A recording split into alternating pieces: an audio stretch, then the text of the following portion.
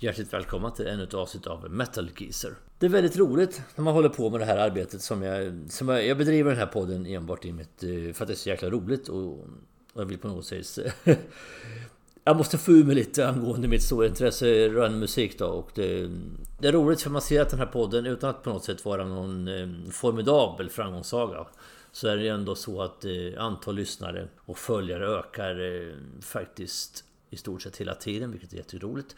Och dessutom får man ibland lite glada tillrop ifrån folk då, som har upptäckt den här då, på de olika ställena där finns ju, där poddar finns, som det så fint brukar heta. Och ibland har jag även fått lite tips på saker jag skulle prata om och kanske ämnen jag skulle kunna ta upp och så. Och nu fick jag ett tips igen då från en av mina följare då, som har tipsat lite saker förut och skrivit lite till mig då. En tjej som finns på Instagram då, som följer mig där under namnet Stinas Art Place. Fantastiskt roligt att få den här responsen från dig, Stina, att lite tips på ämnen och sånt. Och det där du kommer och som jag tänkte då lyfta här, det är liksom att jag tänkte bara ta upp lite band så här och kanske fördjupa mig i dem. Jag har gjort det förut, jag har pratat om Scorpions bland annat, jag har nämnt Michael Schenker, jag har varit inne på lite andra sådana där. Men tänkte försöka dra igång någon form av fördjupning i det här då, och kanske ta ett band då och verkligen gå på djupet med historien bakom och saker som har hänt och lite sådana här saker då. Och min tanke är då kanske att ni får gärna kontakta mig då på Facebook eller Instagram och komma med lite tankar vilka band ni skulle vilja höra lite mer om då, lite bakgrundsstory och sådär, så kommer det bli program runt omkring det sen på sikt, givetvis, så fort jag får in lite tips. Och så kommer jag givetvis att ha lite tankar själv vad jag ska prata om. Förstås, jag tycker det är en ganska rolig tanke att fördjupa sig lite i band lite på djupet då. Och lite det är faktiskt jag ska göra idag. Faktiskt som av en händelse då. Det är ju så att jag har ju pratat mycket om från olika länder och hårdrock. Jag gjorde en ganska gedigen genomgång av brittisk hårdrock under 80-talet, New Wave och British Heavy Metal, som jag har tjatat om och pratat om mycket då. Som jag håller väldigt högt, den genren, den delen av hårdrockens historia. Och jag har även varit inne på svensk hårdrock. Jag har dratt en liten fördjupning om just fenomenet svensk hårdrock. Jag har pratat lite om lite annat sådär, men kanske inte gått på jättemycket på djupet med specifika band.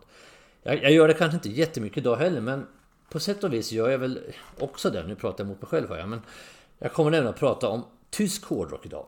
Men inte generellt som ett stort fenomen om alla tyska hårdrocksband och så. Jag har ju varit inne även på power metal som är väldigt stort i Tyskland då. Utan jag har tänkt helt enkelt att jag brukar ju ha, som ni vet, topp 5 eller 5 stycken exempel på och så vidare. 5 punkter i varje avsnitt och lite grann tanken jag har då. Och på det sättet blir det lite grann här, för jag tänkte nämligen pinpointa och prata om 5 stycken tyska band och gå lite på djupet då runt de här banden och sen välja den skivan som jag tycker kan vara en bra platta att starta med, eller känna att det här kanske är en platta som verkligen är en milstolpe eller en väldigt typisk platta, eller någon bättre platta. Kanske den absoluta måste-platta man ska ha om man ska ha en platta med det här bandet eller en skiva med det här bandet då. Och med det sagt då kanske vi skulle dra igång alltihop då. Och då tar jag väl det bandet som rent tidsmässigt är först av de här 5 och kanske på sikt ändå har varit störst.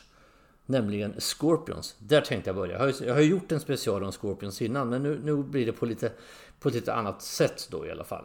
Som sagt, Scorpions, ett band ifrån Hannover i Tyskland. Det bandet har ju funnits med i väldigt många år. Det bildades alltså redan 1965, vilket innebär att Scorpions och jag är årsbarn. Hepp, så kan det vara. I alla fall, de fick sitt skivkontrakt tidigt, skarven mellan 60 och 70-tal kan man säga, och släpper då sin första platta då, som heter Lonesome Crow. Den skivan är inte på något vis representativ för Scorpions diskografi i övrigt då. Den är ju väldigt annorlunda i sound, inte bara ganska annorlunda. Men det som är intressant med den skivan, som kom 1972 för övrigt, det är ju att här har ju Rudolf Schenker, som grundade bandet då, hans lillebror då, Michael Schenker, dyker upp här och är medlem i Scorpions. Det här är ju inget nytt för er som känner till, och jag har även pratat om det tidigare avsnitt och så. I alla fall, han är med på den skivan, men lämnar sedan Scorpions efter den plattan. Bröderna Schenker har ju ytterkällan så att säga dragit jämnt då, så att redan här lämnar Michael då Scorpions för att gå till UFO, brittiska UFO, där han ju blir... Där och då startar UFO sin storhetstid och där får ju Michael Schenker sin legendstatus som gitarrist och låtskrivare. Han går ju sen vidare då till Michael Schenker Group, som bekant. Men den annan historia. In med Uli Jon Roth, en liten bohemisk gamäng, en väldigt speciell personlighet, otroligt skicklig gitarrist. Kommer in i bandet och man släpper plattan Fly to the Rainbow, som då blir den första skivan med den sättningen som innehåller Uli Jon Roth, och den kommer 1974. Det finns fortfarande lite rester kvar av Michael Schenker på den här plattan. Han är listad som låtskrivare på ett par av låtarna då. Bland annat titelspåret och Fly to the Rainbow, sista låten som klockar in på närmare 10 minuter. Uli Jon Roths storhet, vill jag påstå, ligger kanske inte i sitt låtskriveri. För jag personligen, nu pratar jag lite om mig själv då, att vad jag tycker att de låtarna som Uli Jon Roth själv har skrivit är ju de som kanske är svårast att ta till sig, tycker jag personligen. Utanför den ska att de är dåliga, det tycker jag i och för sig inte. Men jag tycker Klaus Meine då, sångaren och gitarristen Rudolf Schenker, när de jobbar ihop, så tycker jag att det blir kanske som allra bäst då.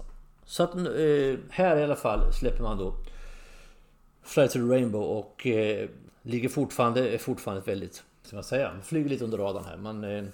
Det är ju inte alls det Scorpions vi känner till senare då. Och man fortsätter att släppa plattor, och för varje skiva så når man ju då en större och större publik. 75 kommer plattan In Trance, 76 kommer Virgin Killer och 77 kommer Taken by Force. Och där kommer Yours Truly in. Det var där jag upptäckte Scorpions med Taken by Force. Här var ju Scorpions ett etablerat band.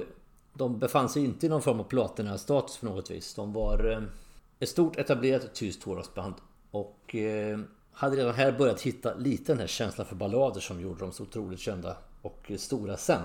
Men de är ett helt annat typ av hårdrocksband mot vad de senare blev då. Taken by Force är sista plattan med Uli Jon Roth som sedan lämnar bandet. Man släpper en liveplatta, man åker till Japan, spelar in en jäkligt bra liveplatta, Tokyo Tapes, som släpps då 78. Då har Roth redan lämnat bandet i praktiken då, men plattan släpps ändå då ut. Väldigt bra bokslut egentligen på den eran, en väldigt bra skiva. Som sagt, de är inte alls så här lättillgängliga som de senare blev, för nu byts Jon Roth ut då mot Mattias Jabs som kommer in då, som fortfarande är kvar i bandet då. Så här har vi en sättning då med Klaus Meine och den eviga konstanten då på sång, Rudolf Schenker, den andra konstanten i bandet på gitarr, Mattias Jabs som då kommer in, och en stark bidragande orsak till att Scorpions nu skiftar karaktär och blir det här mera hitbetonade, mera kommersiellt inriktade hårdrocksbandet helt enkelt. Utöver det så har vi Francis Buchholz. Jag ber om ursäkt för mitt eventuellt bristfälliga tyska uttal. Det kommer jag säkert få anledning att be om ursäkt för flera gånger under det här avsnittet här. Känsla av. Och Herman Rarebell då på trummor. Det här är den sättningen som gjorde de väldigt många av de klassiska albumen här då, i början. I skarven 70-80-tal då. Och här släpper man då plattan Love Drive som kommer 1979. Första plattan med Jabs, och redan här direkt så märks att nu har vi hittat en Scorpion som vi känner till idag egentligen då. Så jag kan först tillägga att Scorpions har ju alltid varit, eller var ofta, föremål för ganska mycket diskussioner kring sina skivomslag. Med all rätt vill jag påstå. Om man tittar på omslagen till plattor som In Trance, Virgin Killer, originalomslaget, märk väl, och även Love Drive, så är det lite provokativa omslag då. Jag behöver inte gå in här och nu i detalj kanske på exakt hur de ser ut. Det är bara att googla på Wolfie site eller söka på Wolfie sökmotor, så ser ni hur de ser ut. Och egentligen följer det även på efterföljande då, Animal Magnetism som kommer 1980 då. Men i alla fall, på Love Drive så börjar man att hitta, vi har ju kanske den första riktiga powerballaden som Scorpions är kända för här. Always Somewhere, och vi har även låtar som Holiday som lever kvar länge i deras liveset då. Instrumentala Coast to Coast och den här reggae-doftande Is There Anybody där, en låt jag tycker är jäkligt bra själv faktiskt. Sen fortsätter man då i den här stilen. Man bygger vidare på mer refrängstark, lite hitinriktad hårdrock kan man väl säga, med väldigt välproducerat, väldigt snyggt. Och på Animal Magnetism har vi ju The Zoo som den stora numret egentligen då, och sen har vi balladen Lady Starlight då. Man fortsätter sen och går från klarhet till klarhet, tycker jag i alla fall. Man blir starkare och starkare. Kommer sen in på Blackout 1982. Och det kommer jag så väl ihåg fortfarande idag när jag hade köpt den här. För det hade gått ett par år. Man hade gått och väntat på att det var någonting på gång här med Scorpions. Och sen kommer då skivan Blackout och visade sig vara en riktig käftsmäll med väldigt bra låtar. Väldigt genomtänkt, jäkligt bra skiva faktiskt. Eller faktiskt. Det är klart det är bra skiva. Sitter och pratar om Scorpions som ett av de 5 banden jag ska nämna här. Det är klart den är bra. Balladen då, den numera obligatoriska balladen kan man väl säga, är ju här When the Smoke is Going Down. Och en väldigt stark pjäs. Och deras största hit är fortfarande kvar. Den ligger i framtiden som ni vet förstås. Blackout, väldigt bra platta. Det var så att när de spelade in den här skivan så fick Klaus Meine problem med rösten då. Han fick problem med stämbanden och sånt.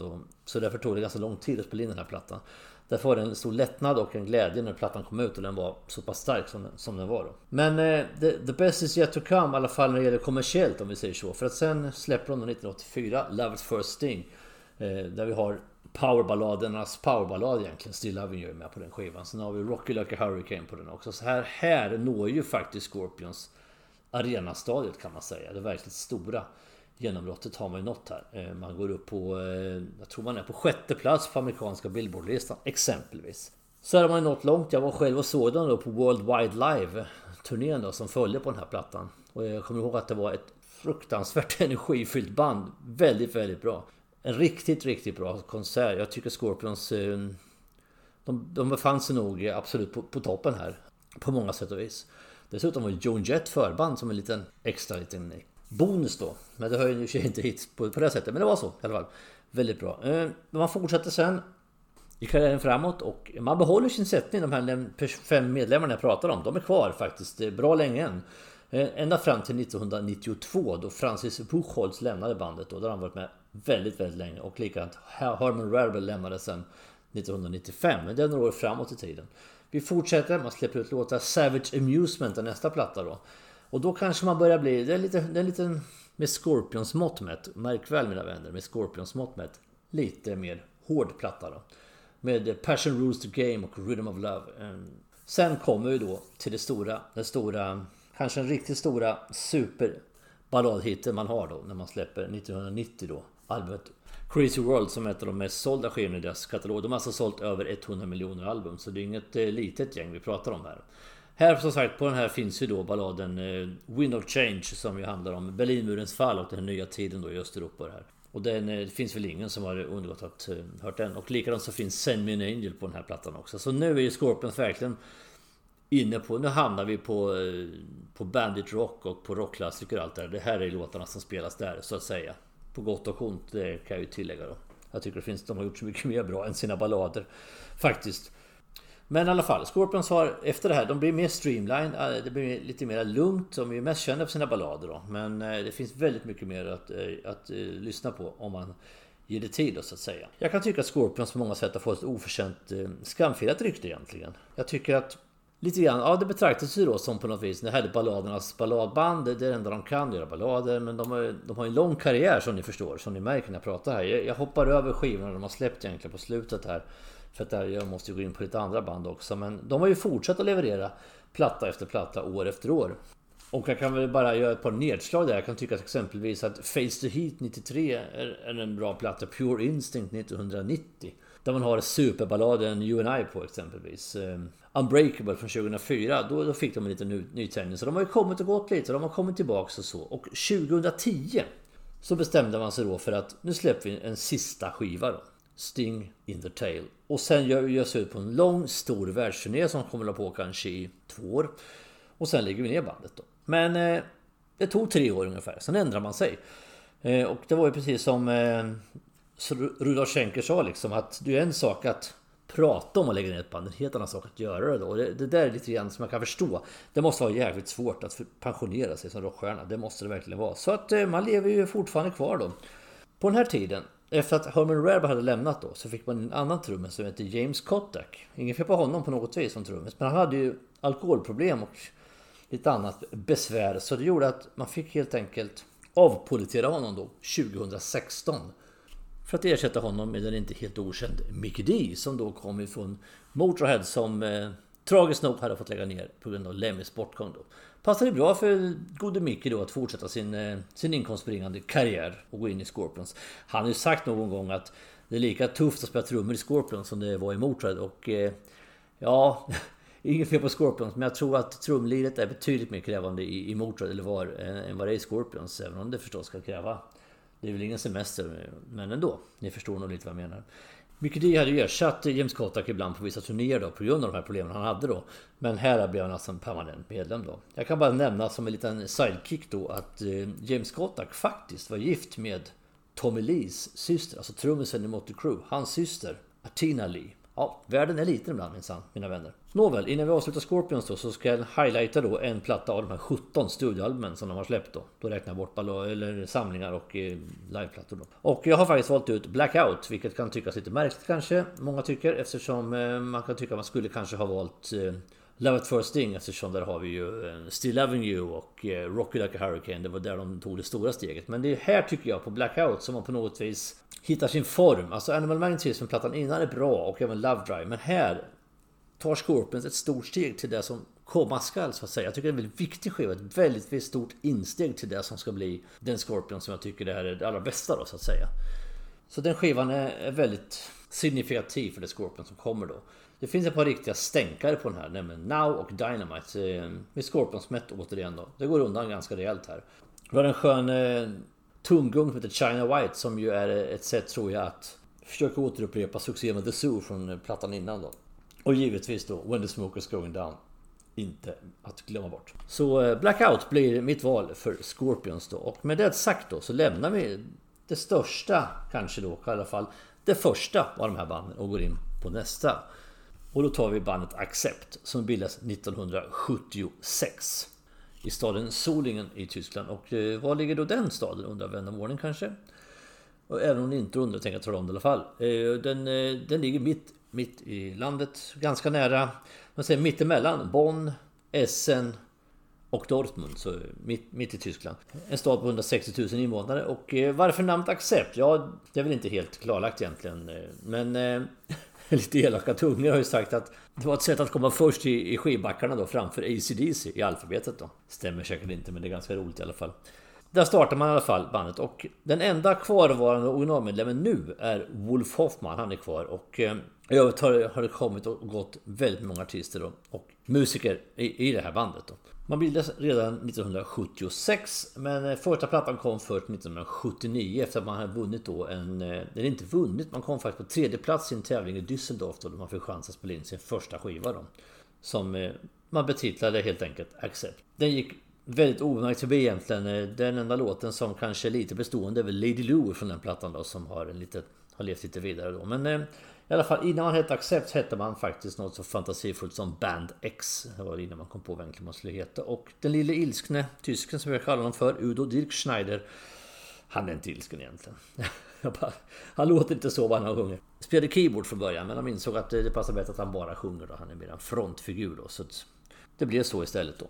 Sagt och gjort, man går vidare med nästa platta då för att komma från klarhet till klarhet då. Nästa är I'm a Rebel och det här är ett väldigt stor uppryckning egentligen mot första skivan, verkligen. Som kuriosa kan sägas att låten I'm a Rebel skrevs redan 1976 och av bröderna Young, Angus och Malcolm Young i AC/DC har en storebror. Det är en stor familj det här, eller familjen Young, det har man ju förstått.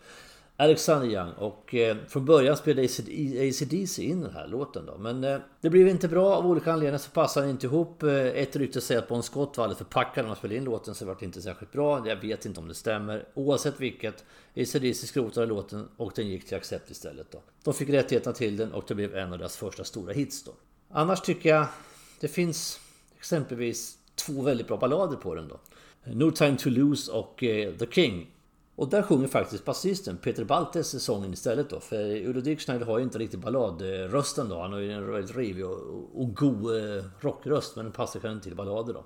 Men Peter Baltes här kan jag passa på att säga då vilken uppsättning Accept hade vid den här tiden då. För här fick man den första uppsättningen då som skapade några riktigt bra plattor. Och det är ju då Udo Dirkschneider, det är Wolf Hoffman, Jörg Fischer, Peter Baltes och Stefan Kaufmann då. Här har man då hittat sin stil i alla fall.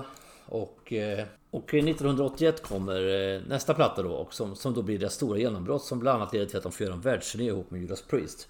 1981 ser plattan Breaker dagens ljus, och där upptäckte jag Accept också. Väldigt bra skiva, väldigt lite mera färdig än vad I'm a Rebel är. Här är mer ett färdigt komplett band med ett bättre sound, en mer påkostad produktion. Allting är helt enkelt ett snäpp bättre då, ett par snäpp bättre vill jag påstå då. De låtarna som jag fastnar för mycket är ju exempelvis Burning då, en jäkligt bra ösig låt, och som en liten parallell eller liten rolig historia är ju att låten Son of a Bitch som ligger sist på sidan 1 om man nu har vinylen. Det var lite svårighet att sjunga sånt på den här tiden på skiva då, så att även om låten fick heta Son of a Bitch så sjunger man Wanna Get Rich på den uppsättningen. Den pressen jag har original i alla fall på. Sen har man ju, om man lyssnar på skivan nu idag på valfri streamingtjänst, så sjunger de Son of a Bitch istället då. Men man skriver alltså om helt enkelt refrängen, för det var inte riktigt rumsrent att sjunga på det viset. 1981. Nu var Accept uppe med de stora elefanterna och dansade, och nu släpper man plattan Restless and Wild som många hyllar som deras bästa skiva, och det är nog, om inte det bäst säljande så en av dem i alla fall, och den kom ju då 1982. Det här omslaget som ni säkert känner igen med de två Flying V, Gibson Flying V, vita gitarrerna som står och brinner på omslaget, och det finns lite historia kring dem då.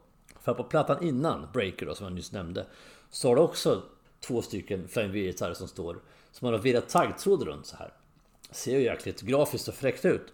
Men det medför att de gitarrerna, det var ju riktigt taggtråd man drog på 2 riktiga Gibson-guror då. Så de gitarrerna blev ju lite förstörda då, både inte så jättebra av att dra taggtråd runt och det blev hack i halsarna på gitarren och sånt. Så att vis av skadan då, vis av erfarenheten då, så köpte man helt enkelt in 2 billiga kopior och eldade upp dem istället då på nästa platta. Så det är inte 2 riktiga dyra Flying V som eldas upp. Det var en liten parentes. Men här har vi i alla fall, och vi säger, och även här väldigt mycket bra refrängstarka låtar då, och den stora hitten här är givetvis då Fast as a Shark då, som är en odödlig låt i Accepts katalog. Självfallet är det så. Det här introt med de här tyska folklåten, det är ju klassiskt liksom.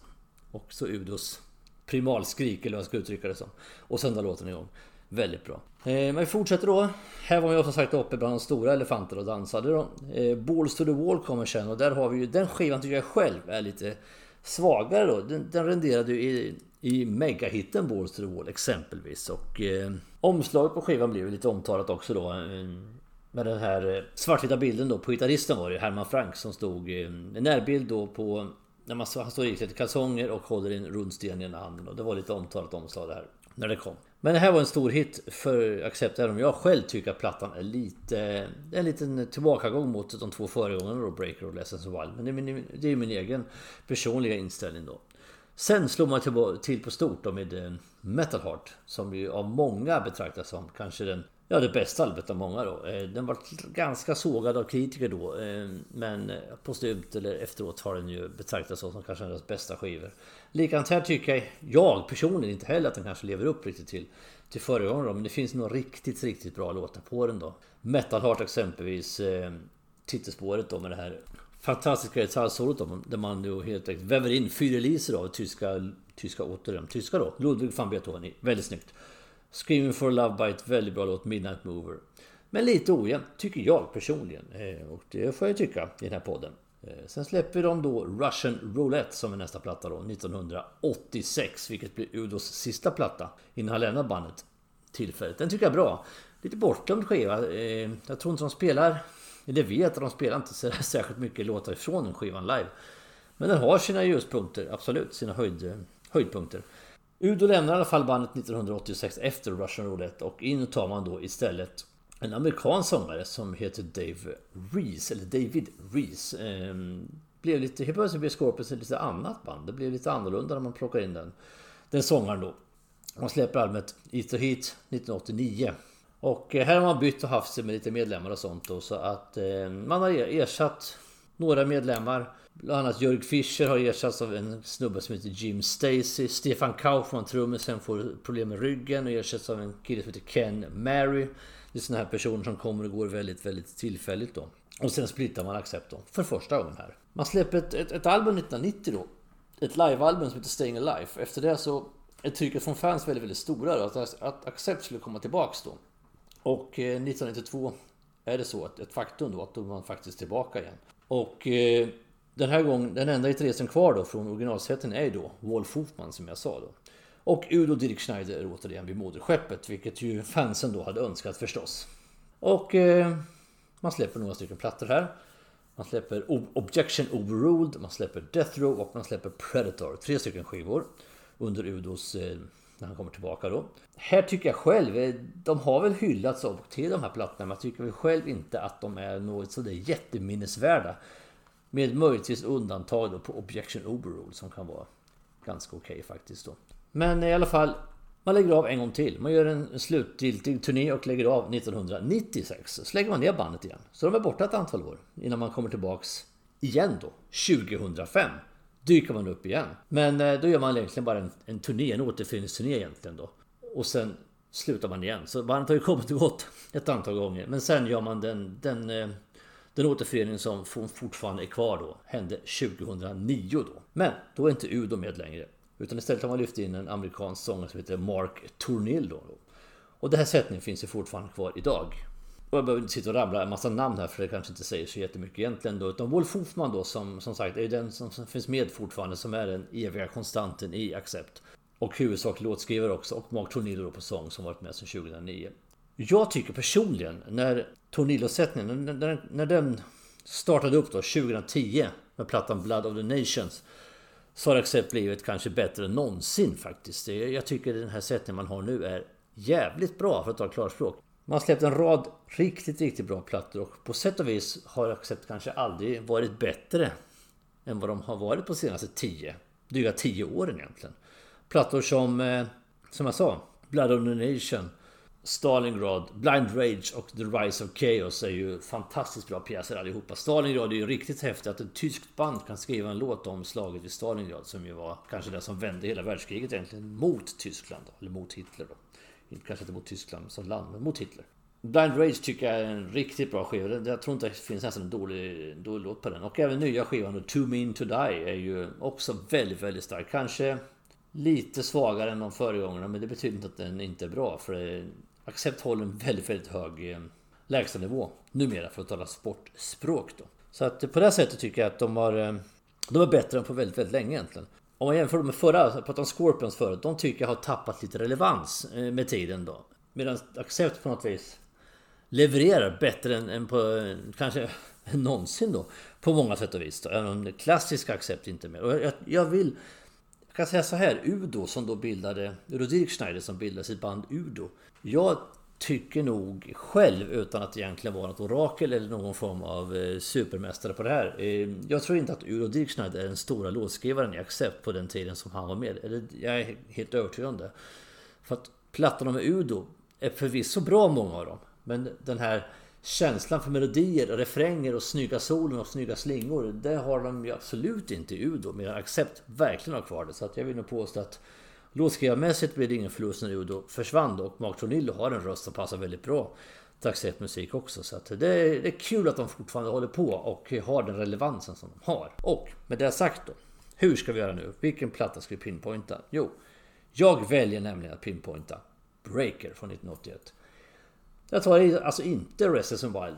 Och det beror lite grann på samma parallellfall som med Scorpions. Så jag tycker ändå att man på något vis startar upp det som blir Accepts storhetstid här. Här hittar man sin rätta formel efter I'm a Rebel och första plattan Accept som är lite enkla i sin produktion och sitt upplägg. Här går man verkligen upp ett antal steg, ett antal snäpp och blir riktigt bra. Och låtlistan är formidabel. Restless and Wild har fler toppar, här riktigt superlåtar, medan Breaker är betydligt jämnare då. Den är mera jämn som platta. Så den plattan väljer jag. Med det sagt går vi vidare då till nästa band på listan, nummer 3. Och nu trampar vi in på power metal igen då, som jag har varit inne på ett flertal gånger i den här podden. Vi ska nämligen prata om Helloween, det stora power metal bandet från Tyskland. Tyskland är det stora landet när det gäller power metal, tillsammans med faktiskt Sverige och även Finland. Det finns lite i andra länder, men något i England, något i Italien. Men Tyskland är absolut det stora bandet vad det gäller power metal. Och det största bandet av dem alla, som grundade egentligen hela genren, vill jag påstå, det är Helloween. Som bildades 1983 i Hamburg. Grundarna av bandet var gitarristerna Kai Hansen och Michael Weikat, basisten Markus Groskopf och så har vi trummisen då Ingo Schwichtenberg. Det var de som startade upp alltihop då. Och man började egentligen mer som ett speed metal band egentligen innan man gick in till power metal då. Efter att ha släppt en singel som heter Judas så släppte man sitt första riktiga album 1985. Walls of Jericho. Och här har man då Kai Hansen som ena gitarristen då, som även sjunger då. Men de blev väldigt uppskattade, väldigt populära. Det var en uppskattad platta då. Det var lite grann som Iron Maiden på speed. Lite så. Så att det var lite nytt och lite fräscht. Och de fick väldigt mycket fans väldigt fort. Och betraktas väl egentligen fortfarande den plattan lite grann som en speed metal skiva egentligen mer än en power metal skiva. Men Kai Hansen då som en av grundarna som sagt och en väldigt pådrivande figur inom power metal-världen insåg att vi behöver kanske en ny sångare för att nå upp fulla potentialen då. Och man lyckas då att värva Mikael Kiske då som hade en förmåga att sjunga otroligt högt. Ett väldigt högt register som kännetecknar väldigt många power metal-sångare då. Och med honom vid sångmiken då så släpper man ju de här två riktigt stora superpjäserna då. Keeper of the Seven Keys Part 1 1987 och Keeper of the Seven Keys Logeset Part 2 1988 då. Här börjar man hitta paralleller då i Kiskes sångröst till både Dickinson och Halford egentligen då, med det här enorma riset då. Och det betraktas allmänt egentligen som att power metal föddes med de här två skivorna, tvillingplattorna som kom här. Efter de här två skivorna som är milstolpar i power metal-världen då, så lämnar Kai Hansen bandet. Och Kai Hansen är ju faktiskt en riktig ikon, en riktig fenomenal låtskrivare inom power metal. Han bildade Gamma Ray här och de gick från klarhet till klarhet och har släppt enormt mycket jäkligt bra power metal-plattor. In med en gitarrist som heter Roland Grapov istället för Kai Hansen då. Och här hände någonting med Helloween. Här gick de in i någon form av identitetskris eller man ska säga det. Man släpper två plattor då. Pink Bubbles Go Ape som jag tycker är ganska okej. Och så släpper man då Chameleon 1993 som är en mer eller mindre en smärre katastrof. Ett väldigt, väldigt annorlunda sound, väldigt konstig skiva. Och man kan betrakta de här två skivorna som en parentes. De spelade i stort sett aldrig någonting ifrån någon live egentligen då.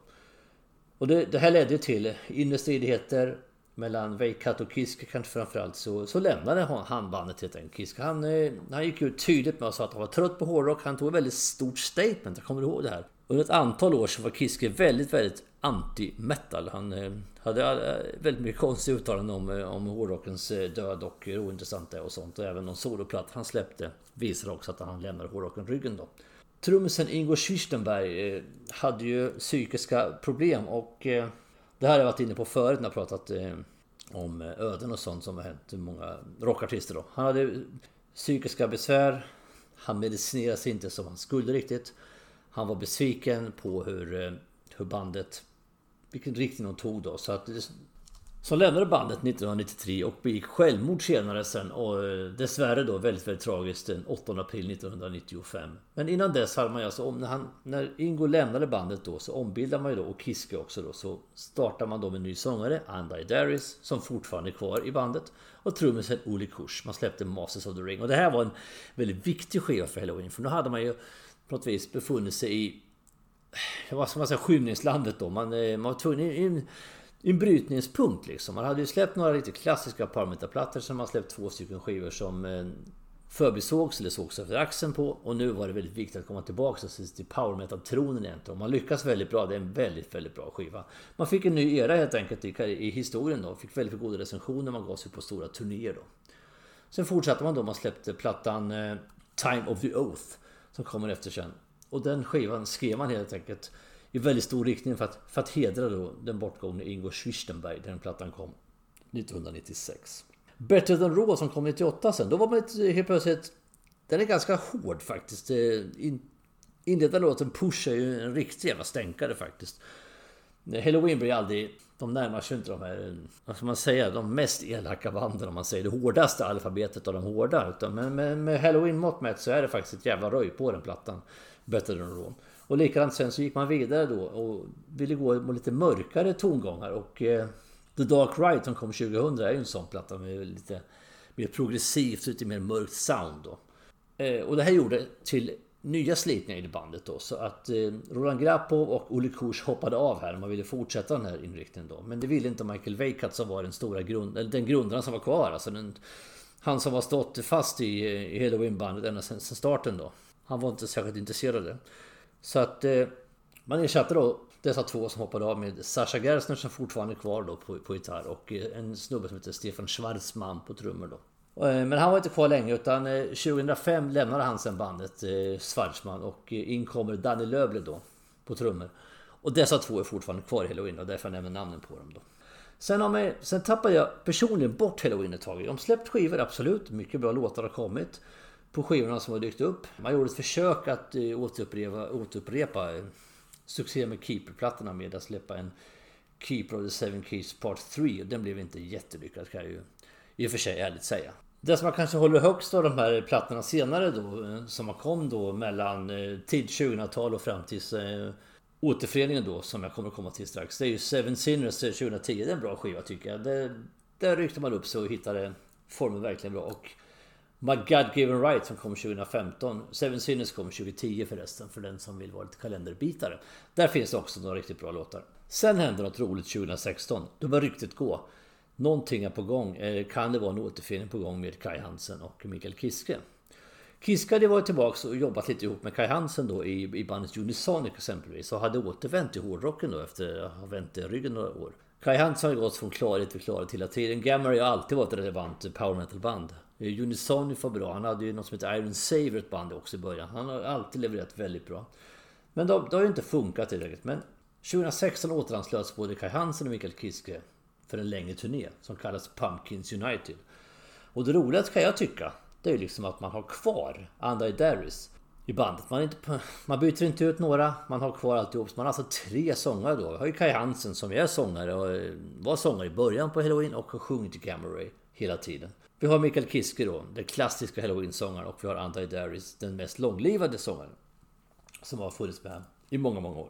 Man gör den här turnén Pumpkins United, den finns dokumenterad på DVD, den finns på plattor, den finns överallt att ta del av. Det är fantastiskt jättebra.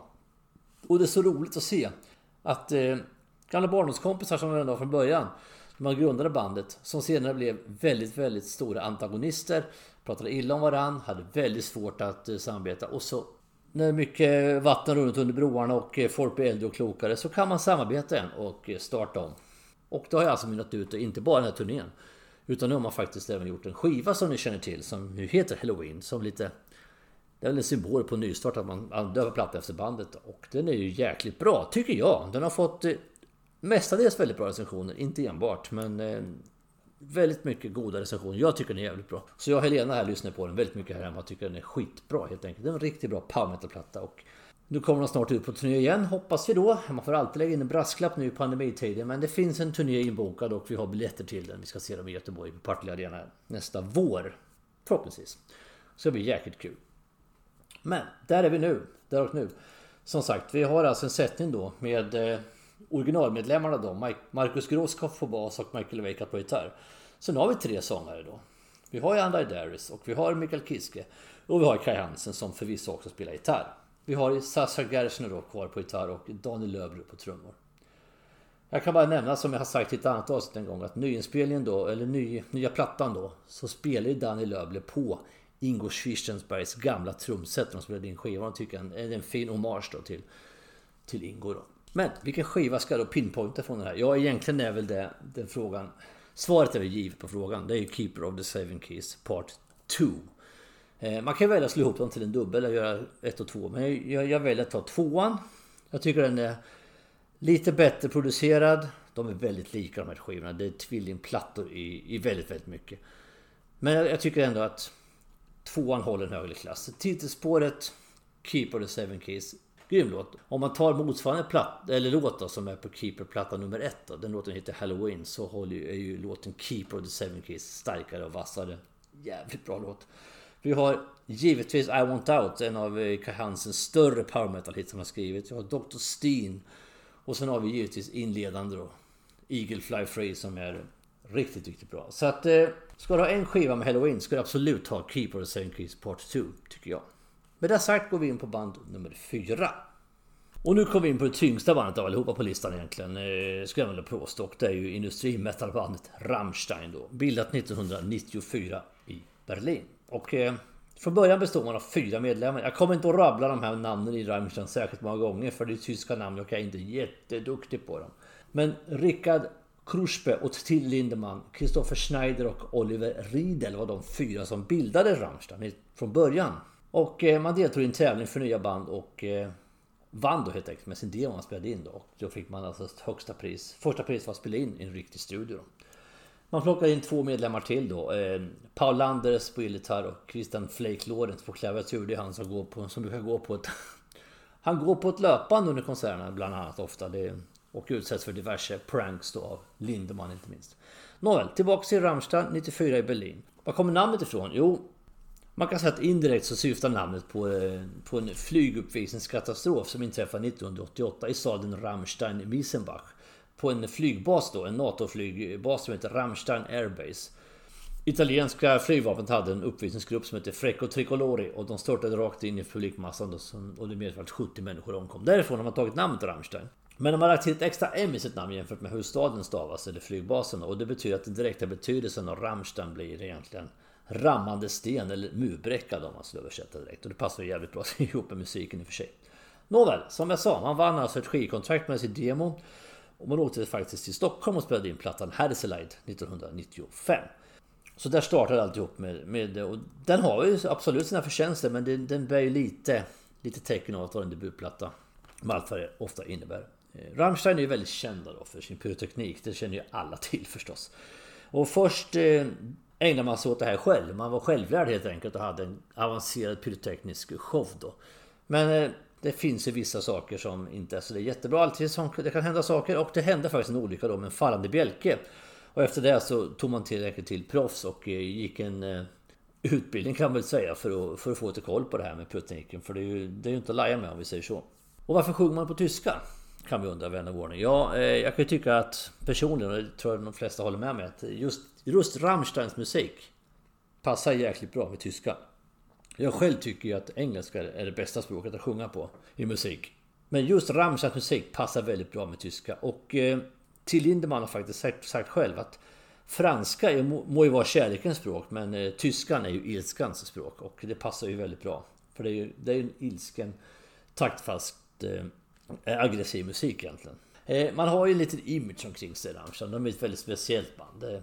Det är mycket texter om pedofili, det är mycket text om homofobi. Och de har haft lite rykten om sig att vara en fascistisk eller nazistisk ideologi runt omkring sig. Men de hävdar själva att så är absolut inte. Vi har en väldigt strikt politiskt opartisk ståndpunkt i allt det här. Och vi skriver texter mot pedofili och mot homofobi och sånt. Vi är väldigt öppna just på det här sättet. Men icke desto mindre så har det varit så att väldigt mycket har ju förknippats med deras musik då, och jag kan tycka att det är felaktigt. Det är ofta så det blir, den här skräcken för hårdrocksband med Marilyn Manson och jag anklagats för att ha påverkat folk, och även Ozzy Osbourne och Priest har till och med varit i rättegång för att deras musik hävdats då ha orsakat människors självmord och andra saker då.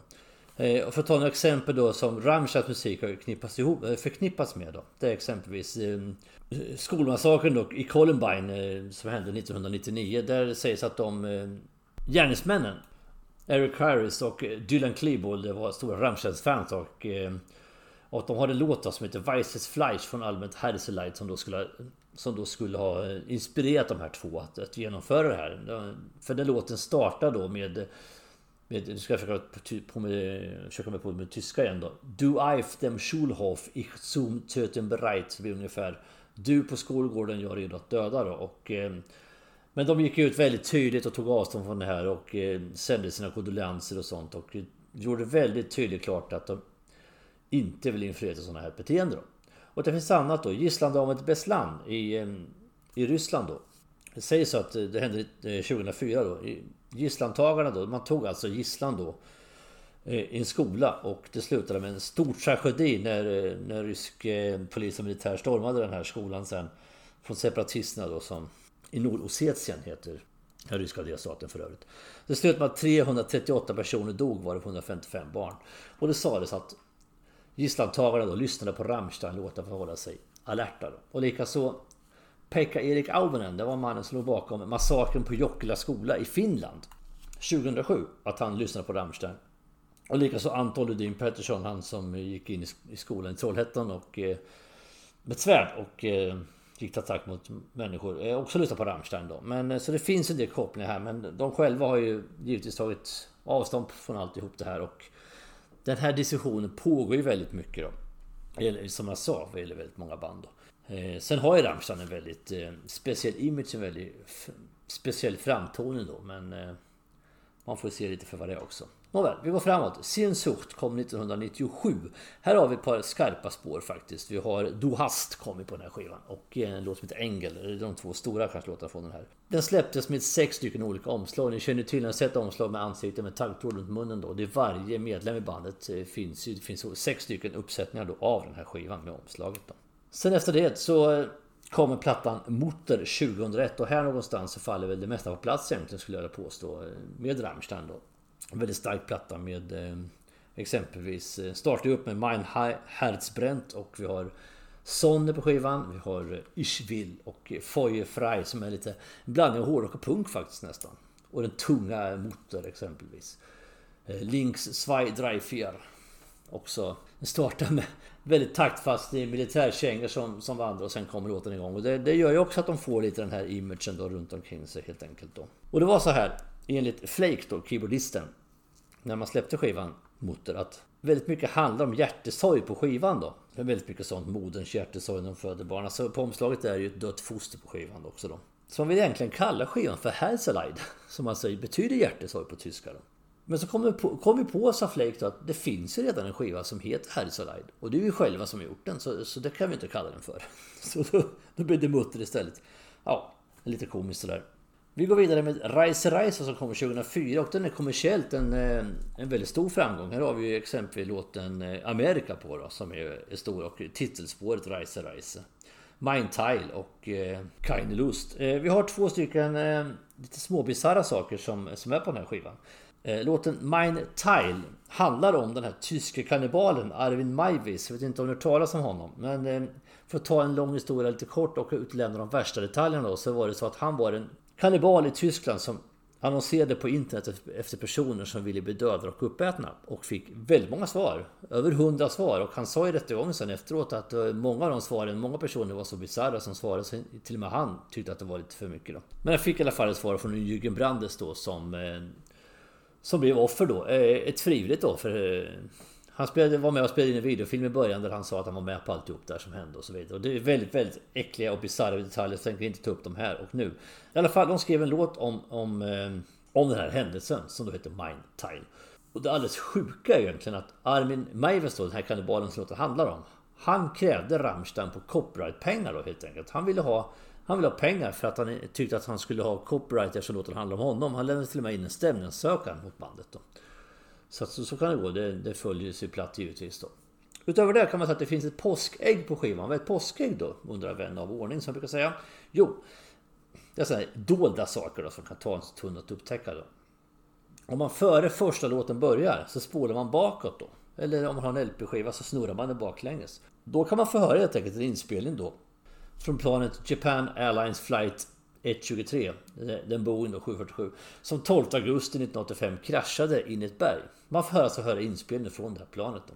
520 av de 524 ombord avled då. Det finns vissa versioner på den här Reise-skivan där man inte behöver spåra tillbaka, utan påståendet startar automatiskt före första låten då. Så att Rammstein är lite speciella så på många sätt och vis. De är väldigt unika på jäkligt mycket. Nästa platta som kom är Rosenrot 2005 då, och den skulle egentligen kallas för Reise 2 egentligen. Men det är lite fantasilöst tyckte man väl då, så helt enkelt man döpte den då till Rosenrot istället då.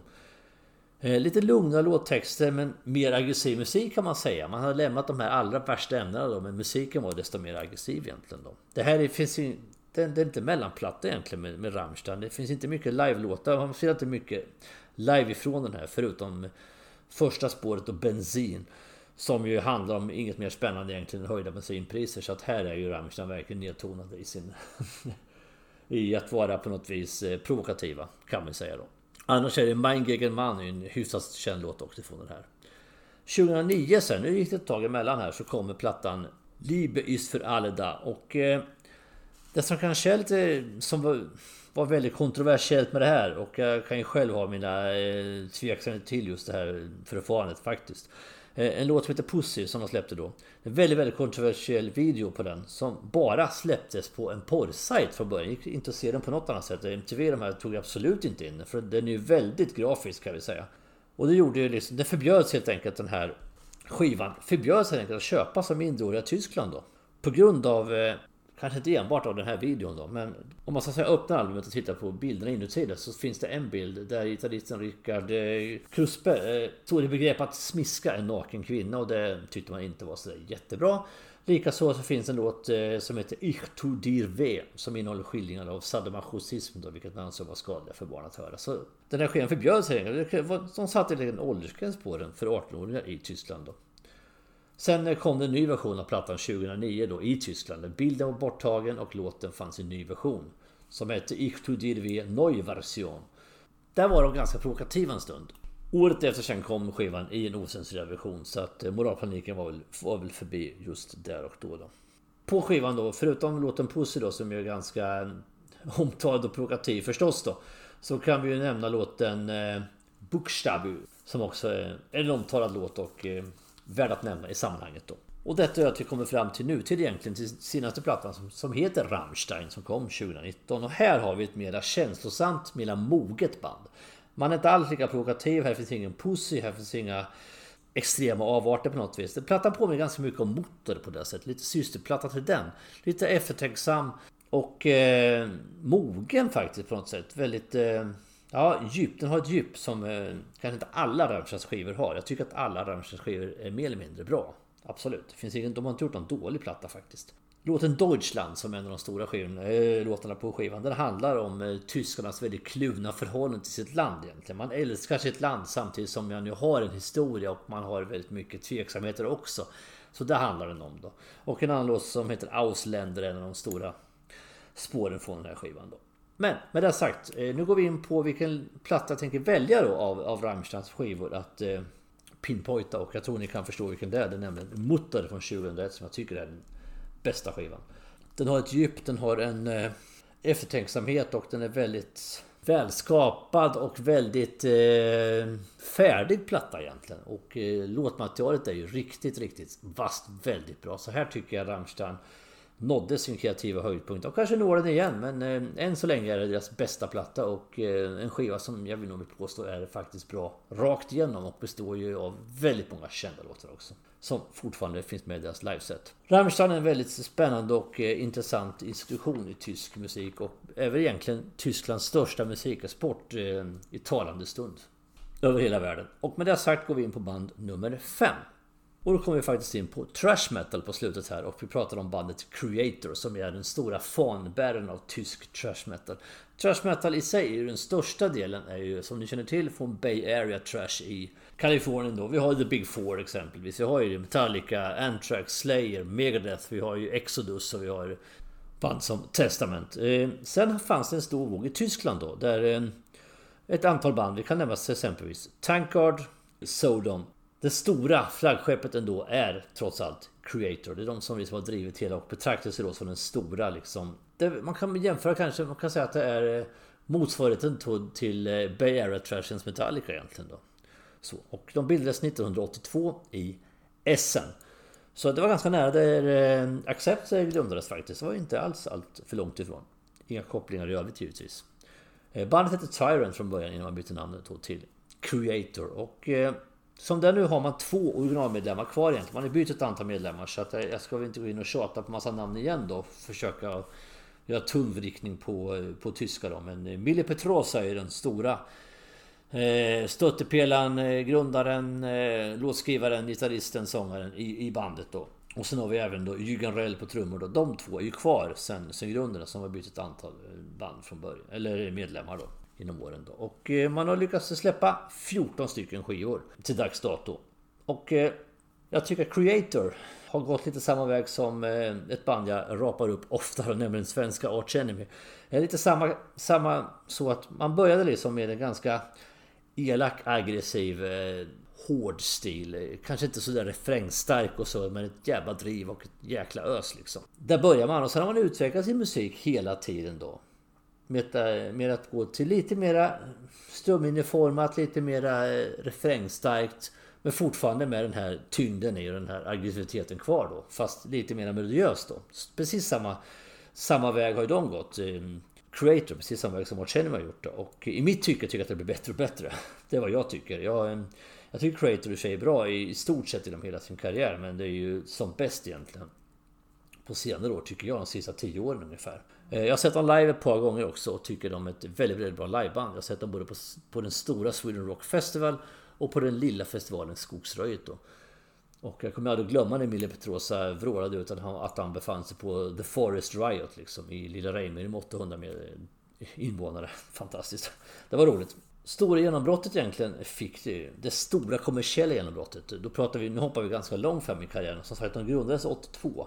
Det stora genombrottet fick de egentligen med Phantom Antichrist 2012. Där kom det stora kommersiella genombrottet. Då blev den stora massans band. Men för att nämna några av de tidigare albumen då. Alltså, debutplattan heter Endless Pain 1985. Sen kom Pleasure to Kill 1986. Och den har fått ganska stort inflytande. Många death metal band av nyare snitt betraktar den skivan som en väldigt, väldigt stor inspirationskälla då. Och 1992 kom plattan Renewal då, som där har man börjat gå ifrån, man experimenterar lite med lite industrimetal och sånt också på den plattan då. Och på den här plattan har man en låt som heter Karmic Wheel, och den handlar om en amerikansk politiker från Pennsylvania som faktiskt begick självmord genom att skjuta sig i munnen då under en direktsänd presskonferens 1987. Så det är lite bizarr sån där extra bonus information kan vi säga. Sen tycker jag att man kan hoppa fram egentligen till Enemy of God som kommer 2005. Så jag tycker det är 11:e plattan man släpper då. Och här börjar man hitta den stilen som jag tycker är riktigt bra. Här börjar man komma rätt tycker jag i liksom hur man ska låta, som jag tycker blir Death Creator, som jag tycker är kanske det bästa då. Och det fortsätter man med även på efterföljande Horse of Chaos 2009. Och sen då är vi framme sen vid Phantom Antichrist 2012. Som vi släpps då kombinerat då med en DVD, en bonus-DVD helt enkelt, där man har en dokumentär om hur man skapar albumet då på Wacken Open Air-festivalen 2008 och 2011. Så här når man den stora liksom, börjar man nå den stora massan då. Sen tar det faktiskt hela 5 år innan nästa skiva kommer, och då är vi framme då, och det är förresten det längsta mellanrummet de har haft mellan 2 skivor någonsin egentligen då. Det är så. Och då släpper man då plattan Gods of Violence 2017, och den nådde faktiskt första platsen i Tyskland, vilket gör att det är Creators enda listetta som de någonsin haft i sin 32-åriga karriär. Här är en väldigt bra skiva måste jag säga, en riktigt, riktigt bra platta. Och precis som jag pratade om Mark Chenier förut, här har man hittat den här melodiösa delen då. Det är fortfarande tungt, det är hårt, det är elakt, men det är en väldigt skön melodi i det hela, och det fick väldigt bra recension i plattan när den kom. En recensent som heter Fraser Wilson, som skrev för en tidning som heter All About the Rock, han sa nämligen så här att Trash föddes absolut i San Franciscos Bay Area, men den blev till perfektion i Essen. Så det är väldigt fint. En fint betyg kan vi säga. Och Emilio Petrosa har ju skrivit egentligen allting på skivan, så han är ju verkligen den stora härföraren i det här bandet då. Väldigt bra skiva, vi måste nämna några låtar på den också givetvis som jag tycker är jäkligt bra. De har ju lite djupare texter också än vad man kanske kan tro. Vi har en låt som heter World War Now, Totalitarian Terror, Hail to the Hordes, som är en hyllning då till fansen då, till sin fanbase man har liksom. Man hyllar massorna liksom. Och sen har vi då Satan is real, som ju vid första anblick kan tyckas okej. Men det handlar ju om att Satan finns redan på jorden då, i form av alla dessa diktatorer och alla människor som tar felaktiga beslut och andra då. Finns så jäkla mycket vidriga regimer och totalitära regimer då, så att djävulen finns redan på riktigt här och nu. Det är lite så de menar med det då. Väldigt bra skiva, och innan vi avslutar historien om Creator då, den blir lite kortare än vad det blir de andra banden som du märker, men det må vara hänt. Så är det så att 2019 så fick man in en ny basist, som ju är otroligt intressant tycker jag att man har plockat in, och det kan betyda mycket för dem faktiskt. Så det är ingen mindre än den forna basisten i Dragon Force, nämligen Frederic Leclerc då, som har kommit in som ny medlem 2019. Och han är med på den senaste singeln också som släppts, som heter 66 World Divided. Jävligt bra låt faktiskt. Och det borde ha gått inför nästa platta som kommer. Och Emilio Petrosa själv har sagt att tillskottet då av Leclerc kommer betyda väldigt mycket. Han passar in väldigt bra i bandet, och det var en av de bästa casten de har gjort i bandet. Och Leclerc å sin sida säger att han alltid varit en stor Creator-fan och betyder väldigt mycket för att komma med i det här bandet. Han gjorde väldigt mycket för Dragon Force också under de många år som han var med där. Så att det är spännande utveckling det här bandet går till mötes. Och med det sagt då, så pinpointar vi en skiva och det är väl likadant som med Rammstein här och i viss mån även Helloween. Vilken skiva det blir är ganska givet. Det blir nämligen Gods of Violence från 2017. Absolut den bästa skivan de har gjort, tycker jag. Du har tyngden, du har ilskan, du har det här roa som thrash metal står för, men du har även den här sköna melodin då liksom. Så att precis som Will to Power, March Enemy som är deras senaste platta, så är Gods of Violence med Creator som är nuläget också deras senaste platta den bästa skivan då. Melodiöst men ändå tungt. Riktigt bra skiva. Med det sagt mina vänner, det här blev ett avsnitt som blev längre än vad jag hade tänkt mig från början, men det må vara hänt. Det blev lite bakgrund om banden och det blev lite grann om väldigt mycket faktaspäckat och sånt. Men jag hoppas att ni har haft behållning av det här i alla fall. Och jag återkopplar till det som jag sa från början. Det här tipset jag fick. Skicka gärna in förslag på band ni vill veta mer om, så ska jag göra en mer djuplodande dokumentär om dem. Ett respektiv vandring i deras historia, och det går igenom höjdpunkter och annat då som har hänt. Då är det jättekul om vi kunde få ett respons på det, så ska vi se hur vi ska kunna ta det här vidare då. Men vi hörs snart igen mina vänner med ett nytt avsnitt. Jag hoppas ni har haft nöje och behållning av detta avsnitt. Vi gör som vi alltid gör tills vi hörs nästa gång. Vi fortsätter att stava med det hårda alfabetet.